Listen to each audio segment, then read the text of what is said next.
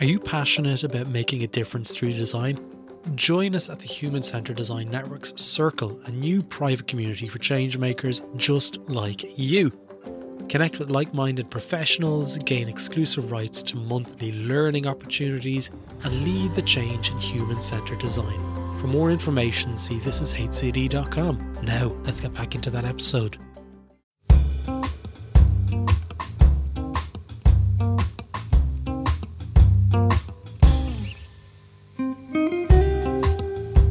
Hello and welcome to Ethnopod with Jay Hasbrook. Today I have the pleasure of speaking with Rita Denny. She's the Executive Director of the Ethnographic Praxis and Industry Conference. And we're going to chat a little bit about that and what she's up to. Hello, Rita. Hello, Jay. It's great How to are be you today? here. We're good. It's great to talk with you. Good. For those of you who don't know you really well, let's begin with some background about you and sort of, what led you to where you are today. Sure.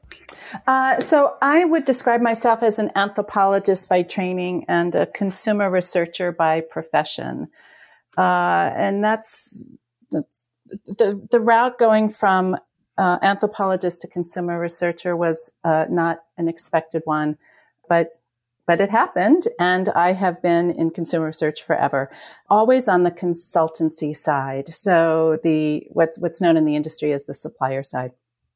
So as a partner in Practica Group, which is a boutique consultancy that applies an anthropological lens to products and services, both existing and in the future, and largely for-profit companies, but sometimes as well for nonprofit.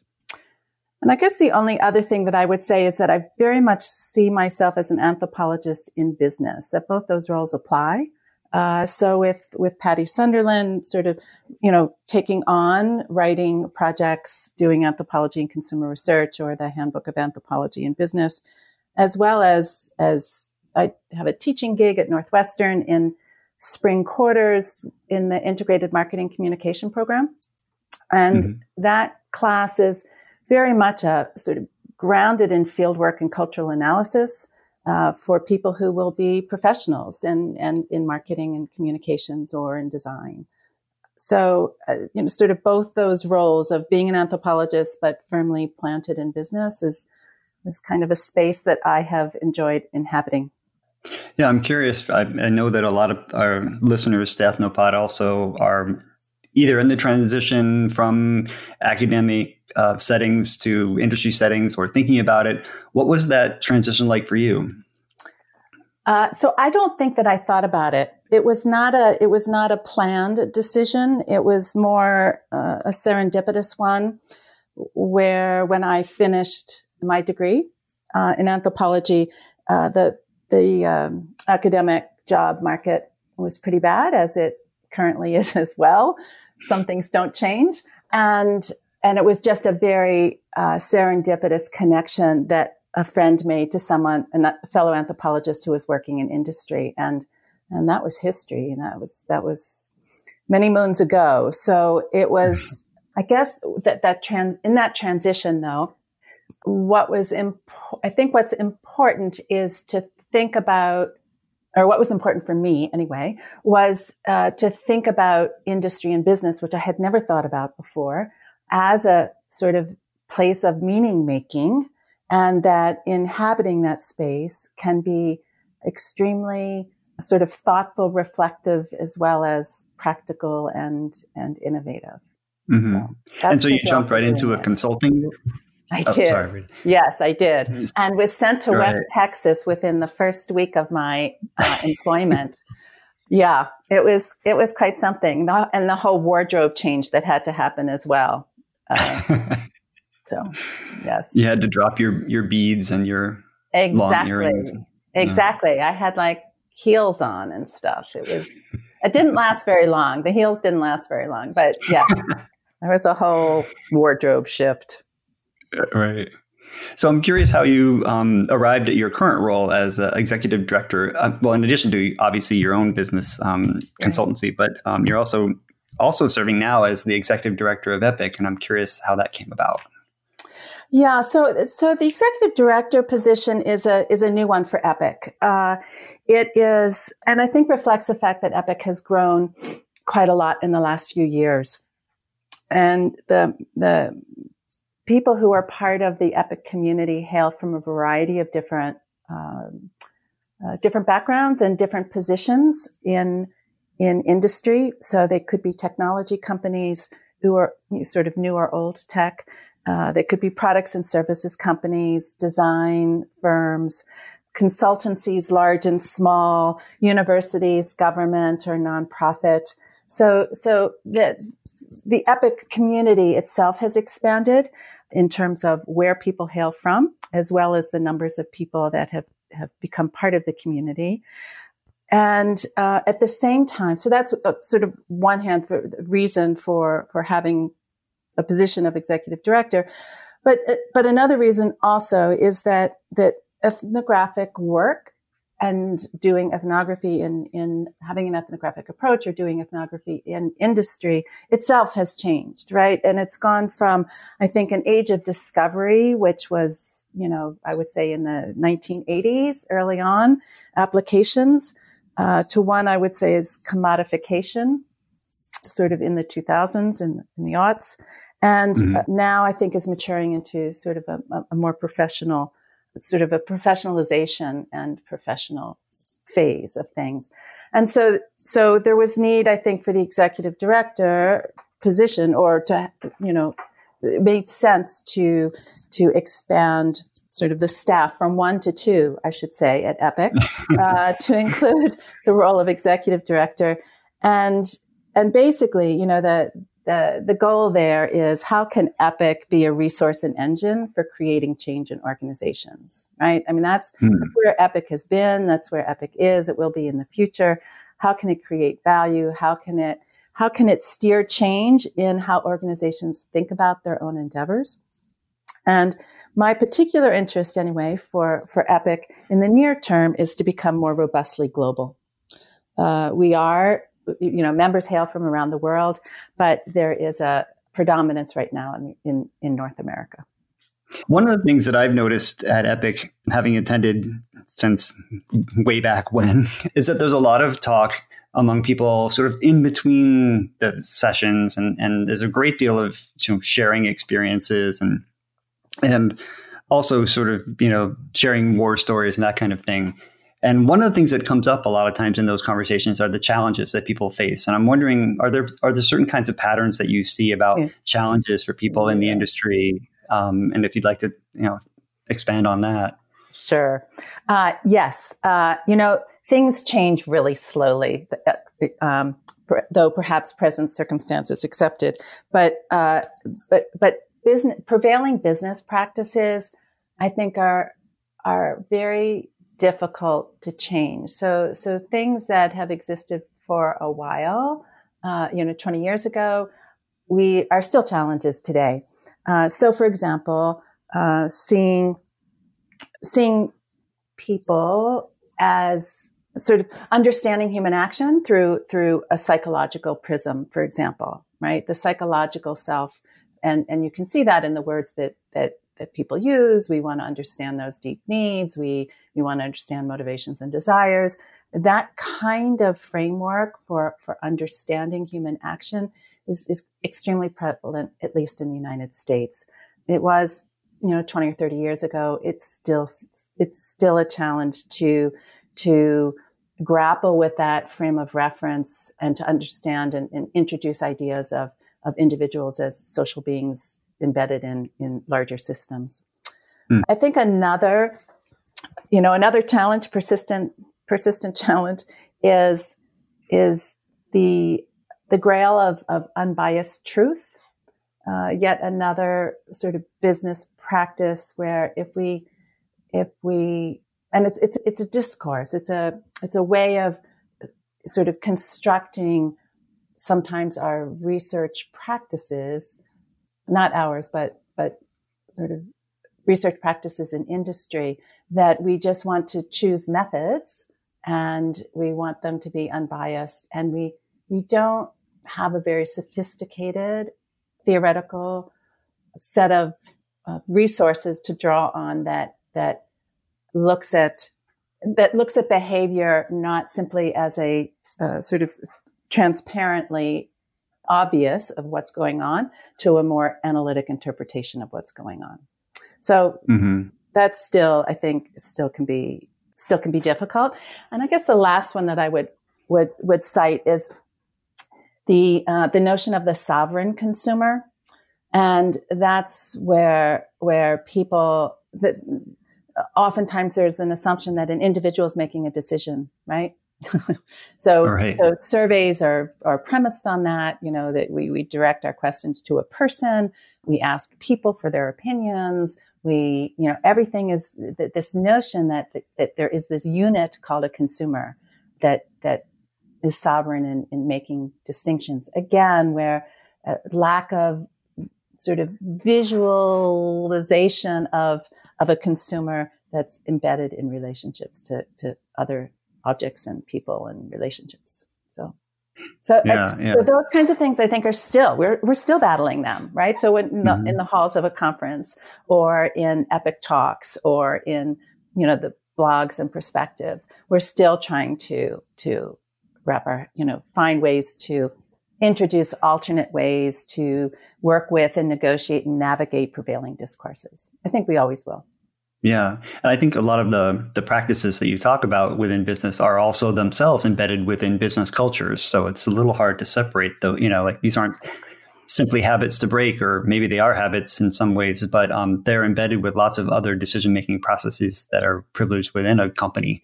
Right. There's that part too, right? Yeah, so even if you have the whole organizations are organized around those kinds of practices and understandings. Yes. Yeah. And I think you and I have talked about in the past this idea that I love the first one you talked about is sort of this privileging of psychology as one of the lenses through which business often tries to approach understanding people or their customers. And I think, part of that, at least from my perspective, comes from, the 50s and the 60s and that in many ways psychology finally made its way into the living room, right? And there were many people who were sort of, there are lots of ways in which like psychology today became popular reading and things like that. And when you think back to, okay, what is the parallel in anthropology? Sort of our last person that was well known and that made their way into sort of the popular imagination is Margaret Mead. And since then, we really don't have, a person who's dedicated themselves, I would say, to making that headway. Right. It's kind of a public intellectual. Right. Yeah, exactly. We don't have a good tradition of that, I think, within the United States, at least coming from social sciences and from anthropology, for sure not. Yeah, I think we're working at a disadvantage in some ways because of that, I think. Right. Agreed. Right. And so then we go back to tropes. I'm sorry. We go back to tropes of anthropology as archaeology and digging and exotic lands and all the rest of it, rather than. Right. Right. In fact, many of us have to go through that screen before we even get to what it is that cultural anthropology brings. Yes. Agreed. I'm curious, what do you think Epic members are saying that they get most out of, participating in the organization? We talked about these obstacles. Are there, what are the other things that you hear most frequently from your members? I think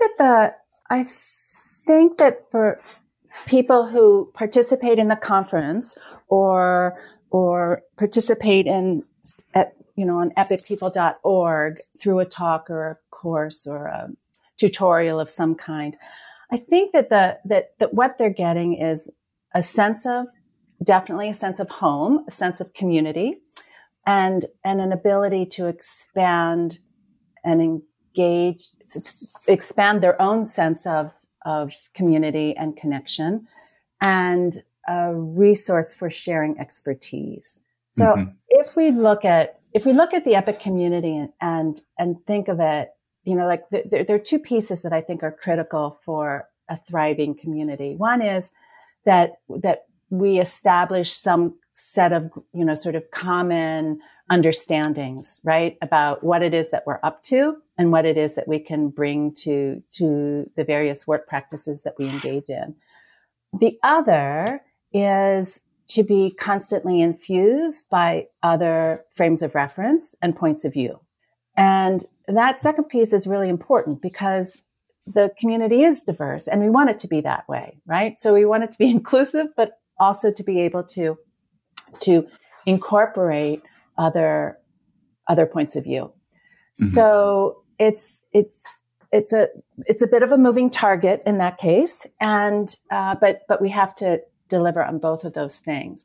So for people who come to the conference, I think that the conference really does do both of those things. So it could be from professional development kinds of tutorials where there's practical skills, there's exposure to new, different kinds of approaches and practical implementation, all the way to sort of conceptual leadership, whether that's in the form of a keynote or papers or salons that take on a particular kind of topic and discussion, or even some tutorials that tend to be driven more conceptually.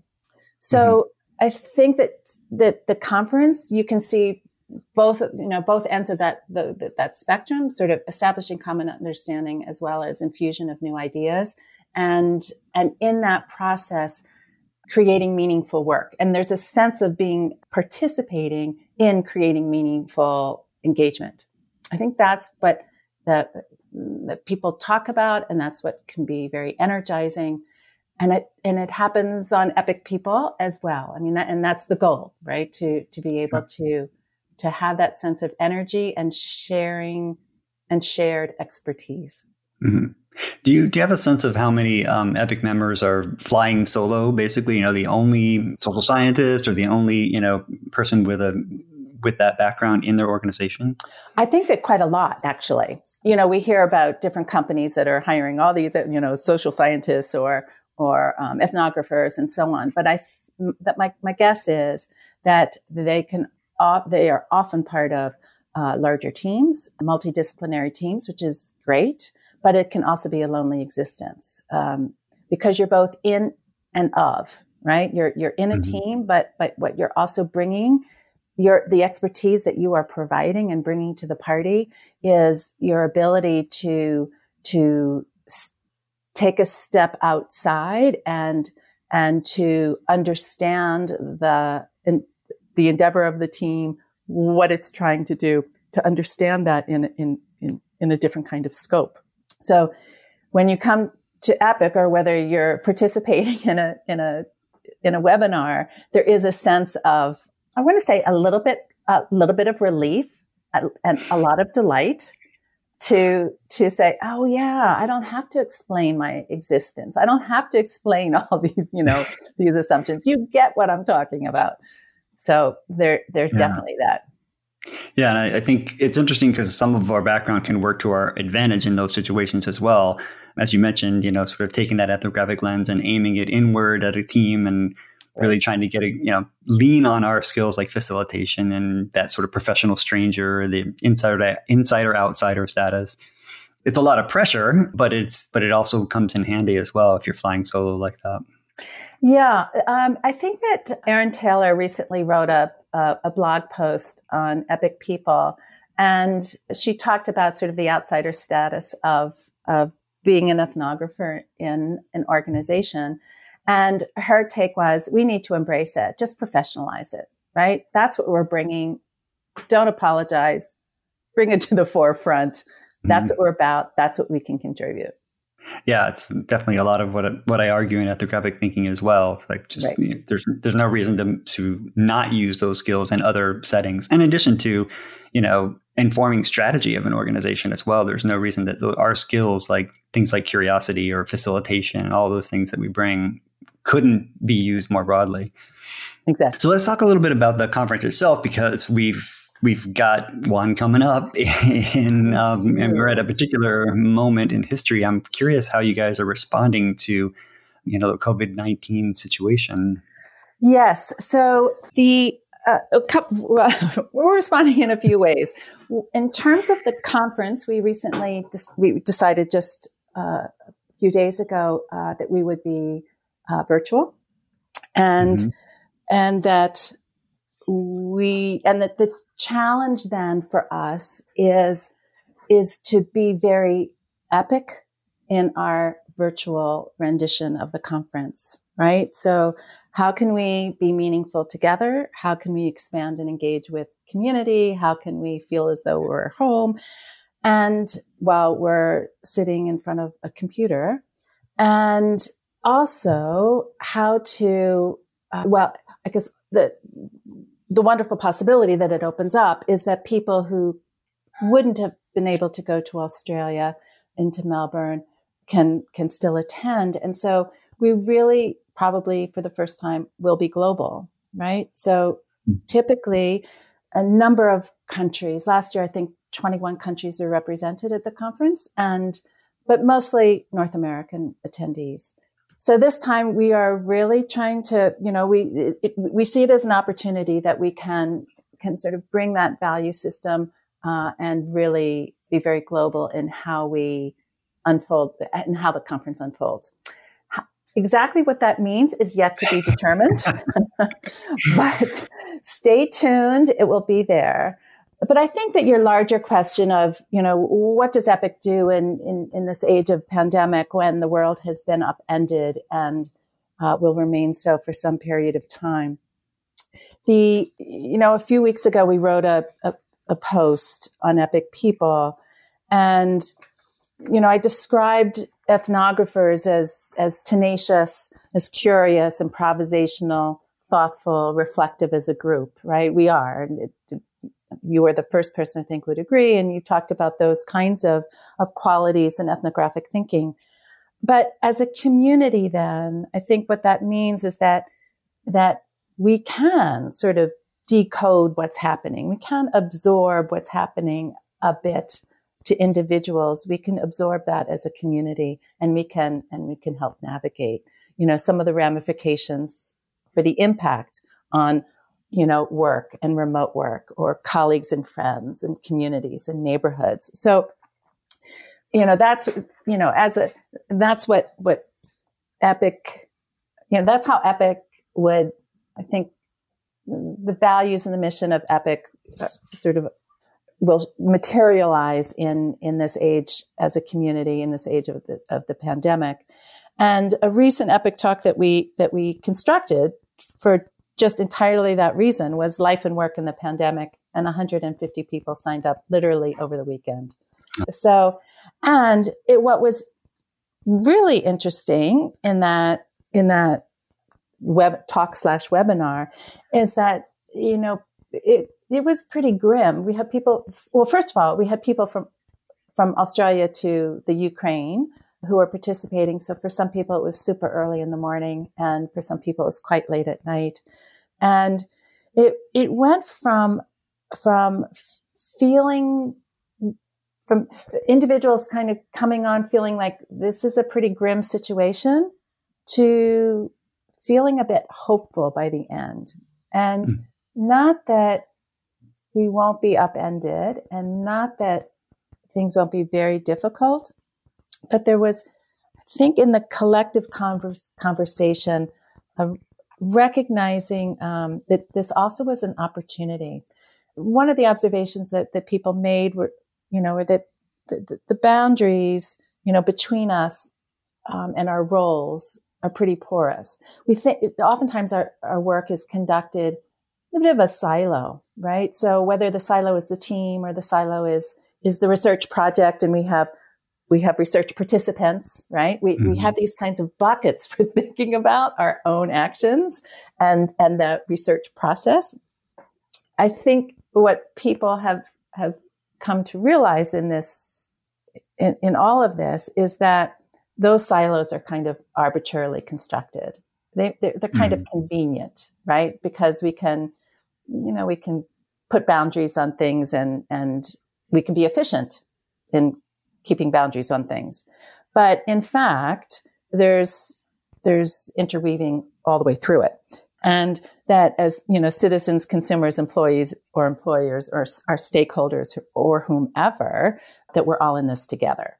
So one example that came up was, someone who was doing a research project with small business. Small business has, obviously hugely impacted by a pandemic. Yeah. People are laying people off and so on, closing their doors. What is research then, right? And what does it mean to do research in those situations? And the solution, one of the thoughts is that you're actually community making as much as you are doing research, right? So that people are connecting with each other. There is a sense that you're creating something, and perhaps, those are lessons we need to retain when life is a little calmer, right? Yeah. So it allows us to ask questions and to I guess it allows us to ask questions about the nature of the research process, what it is that we are producing when we do research, what should we be producing when we do research, and I guess that's one form of opportunity. The other is that we can observe social change.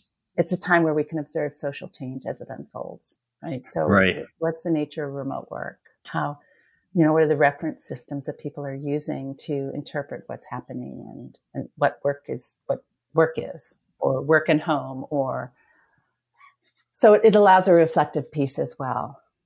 Yeah, I've been thinking a lot about storytelling lately. I'm focusing there this year and thinking about how stories themselves, there are ways of expressing values and sharing values. And there's certainly one form that humans use as learning. One of the primary forms of learning is through story. Right. And paying close attention to that now is an interesting thing to think about. How are we using stories to interpret the pandemic? How are we using stories to cope with it? And to think about that as a research object. But then also, as you mentioned, what are the stories we're bringing back? How is it that we as practitioners are thinking about the stories we share and the kind of positioning that has as well? So, yeah, there was there was a point that was made by one person in the talk that we all know, but deserves sort of restating sometimes, right? And this time, the situation right now sort of provokes us to revisit it, and that is that research shouldn't be extractive, right? It's not something you go in and do and take out, especially as ethnographers, right? We are absolutely sort of aware that the work that we do is reciprocal. It's one of reciprocity. It's the nature of ethnographic praxis. So, and it seems particularly apparent to not only us as ethnographers, but to some of the stakeholders who are involved in the work process in our organizations. And that's actually, I think, really great. That is a great point. Totally. I mean, you're definitely seeing people understand a bit more about what the reflexive nature of what we do and how it impacts everything we do right now, for sure. Right. There are so many people who are in this struggle moment in terms of understanding, people. Right, exactly. And we have an opportunity to bring in different models and structures for understanding people. I think that there is a sort of, that the disruptive moment allows for that. And I guess I would just say one other thing, Jay, and that is in terms of sort of EPIC in the age of the pandemic. So yes, our conference will go virtual. We're introducing different kinds of talks and opportunities on EPIC people. And that will continue. And some of those will be ad hoc, just depending on sort of what bubbles up, what surfaces among members. Some of them will be really practical. Some of them will be very reflective. But it's a time with that community making moment and feeling like you can gain insight by the collective observation of the group, I think is a very powerful one. And So that's what we have been. That's what will unfold over the next few months. Yeah, it'll be interesting to see how you guys structure the gathering. So I'll stay tuned as well. Others, I'm sure. Yeah, for sure. Is it like epic around the clock now? We can go 24 hours. Remember, we have a staff of very few, so no. But things will be on the video library permanently, and we are trying to do. Usually, we have an epic talk once a month, and there will definitely be more than that. So yeah. So I wanted to shift gears as we think about this too, and thinking about like sort of what are you seeing as sort of early signals on the horizon for how ethnographies in industrial settings are how we're changing, how our approach might be changing? Are there any things that you're hearing about or seeing that are indicators there? One of the ways I think that the EPIC community and EPIC has changed is sort of witnessed in the last few years by the themes of the conferences: evidence, agency, and now scale. And what those particular themes, sort of illustrate is the desire to engage with conversations outside of our own ethnographic interests, perhaps, right? So it's not so inner focused. How were we heard? What value do we create? What's best practice, right? Those are really important things. And those are questions that we do pose and in other ways. But questions of scale or agency or evidence speak very much to how do we engage with people outside of our spheres, the people that we work with, engineers, data scientists, product innovators. And so EPIC has changed in that way. And I see more of that in the horizon. And that comes with a certain, sort of professionalization. Yeah, I was just going to say the same thing. I think that's an indicator that we're growing up. Exactly. So I think it's really great. And the marketplace has changed too, right? So it's not just like internal change to EPIC, but the marketplace has shifted. For example, I guess I sort of see EPIC as just kind of an historic convergence in certain ways of three different industries. One is design, one is technology, and one is consumer research. They came from three very different kind of backgrounds and activities in the 1980s.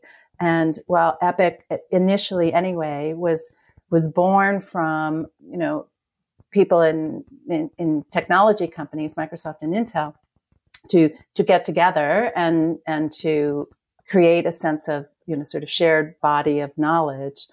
Design came through, and then consumer research, the consumer products companies of the world, financial services, automotive, all that also became part of it, and convergent.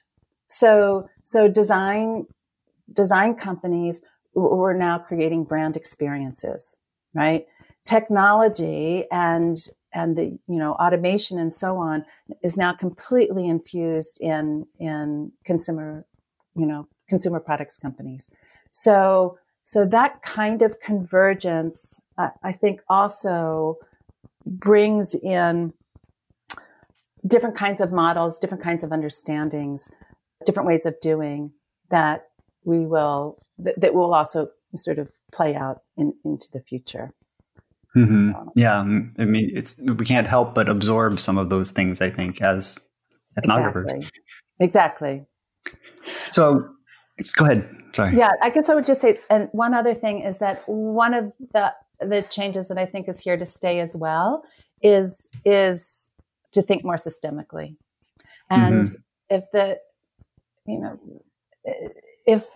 nothing else, the conference co-chairs this year in choosing the theme of scale were completely prescient in that regard, right?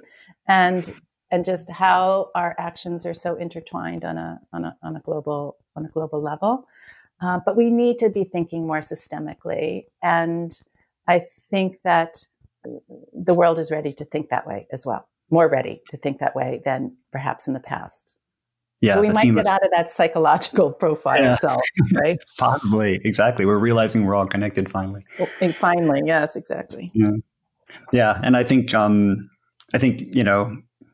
the Mead and Bateson school of systemic thinking is really starting to become more relevant than ever too. So they were talking about these things long ago. Long ago, I know. Yeah. So go back to your point of we need some public intellectuals from anthropology. Yeah. This may be the moment. But I wanted to thank you and also wrap up, if you're open to it, with a few rapid fire questions, just some quick responses. Okay. The first one is, if there's one thing in the research industry that you wish you were able to change, what would it be? Yeah. Okay. I think I have two. Sorry. The first is our reliance still on the sovereign community, the sovereign consumer. I just wish we could just get rid of it. And a little bit of a corollary for those of us who are doing ethnographic work, the over-reliance on the motif that we're uncovering the real consumer. The reliance on the real, I wish we could just disband with right now forever. Mm-hmm. Like as if it's that we are the sort of representation of reality. You mean exactly. We're bringing that representation? Yeah. It just leads us down to now. See, we're not being rapid fire anymore, Jay. We're getting now. But it leads us down a road that I think is absolutely not productive in the end, because then we're arguing over different methods and modes of what counts as real, rather than looking at people as social actors and cultural systems and illuminating and theorizing relationships. Yeah. Sorry. Yeah. The second one is, what advice would you give to someone who's beginning to explore a career in ethnographic research? Join EPIC. That was an easy one. And engage with like-minded others. So find some community so that you can bring yourself up to speed about sort of the discourses and possibilities and approaches and challenges. Like-minded people, like-minded others, I think is a very important thing to get started. Yeah, I'll second that one. And then finally, what have you read recently that you'd recommend to our listeners? All right. I read this great book a month or so ago called The Sea People by Christina Thompson. And it really tackles the mysteries of Polynesian navigation. I know this is not very ethnographic, but in some sense it is in the end, because she looks at the different narratives. You talked about storytelling. She looked at the different stories that people have told over time, from early explorers to the present day, the stories they've told about Polynesians and navigation systems and theories of what in fact, how did Polynesians sort of navigate thousands of miles, and was their system, and what are the stories were that we constructed around that. So, and what it made me realize once again, first of all, it's eloquent and it's a page turner, even though it's nonfiction. But what it made me realize once again is how limited we are by our own reference systems. We have a way of constructing something and we don't always examine it. And so it reminded me once again about how the power of reference systems, and that ethnographers as a group are really good at examining reference systems. Yeah, I'll have to add that to my 50,000 book long list of. Yes, exactly. Good luck with that. Exactly. Well, thank you very much, Rita, for having our discussion and being on Ethnopod today. It's been a pleasure as always. Jay, thank you. I appreciate in turbulent times to carve out the space, and it's always fun to talk to you. You as well. And if people want to connect with you in any way, do you have a way that you prefer? Twitter, LinkedIn, or? LinkedIn is great. That's what I would say LinkedIn. Great.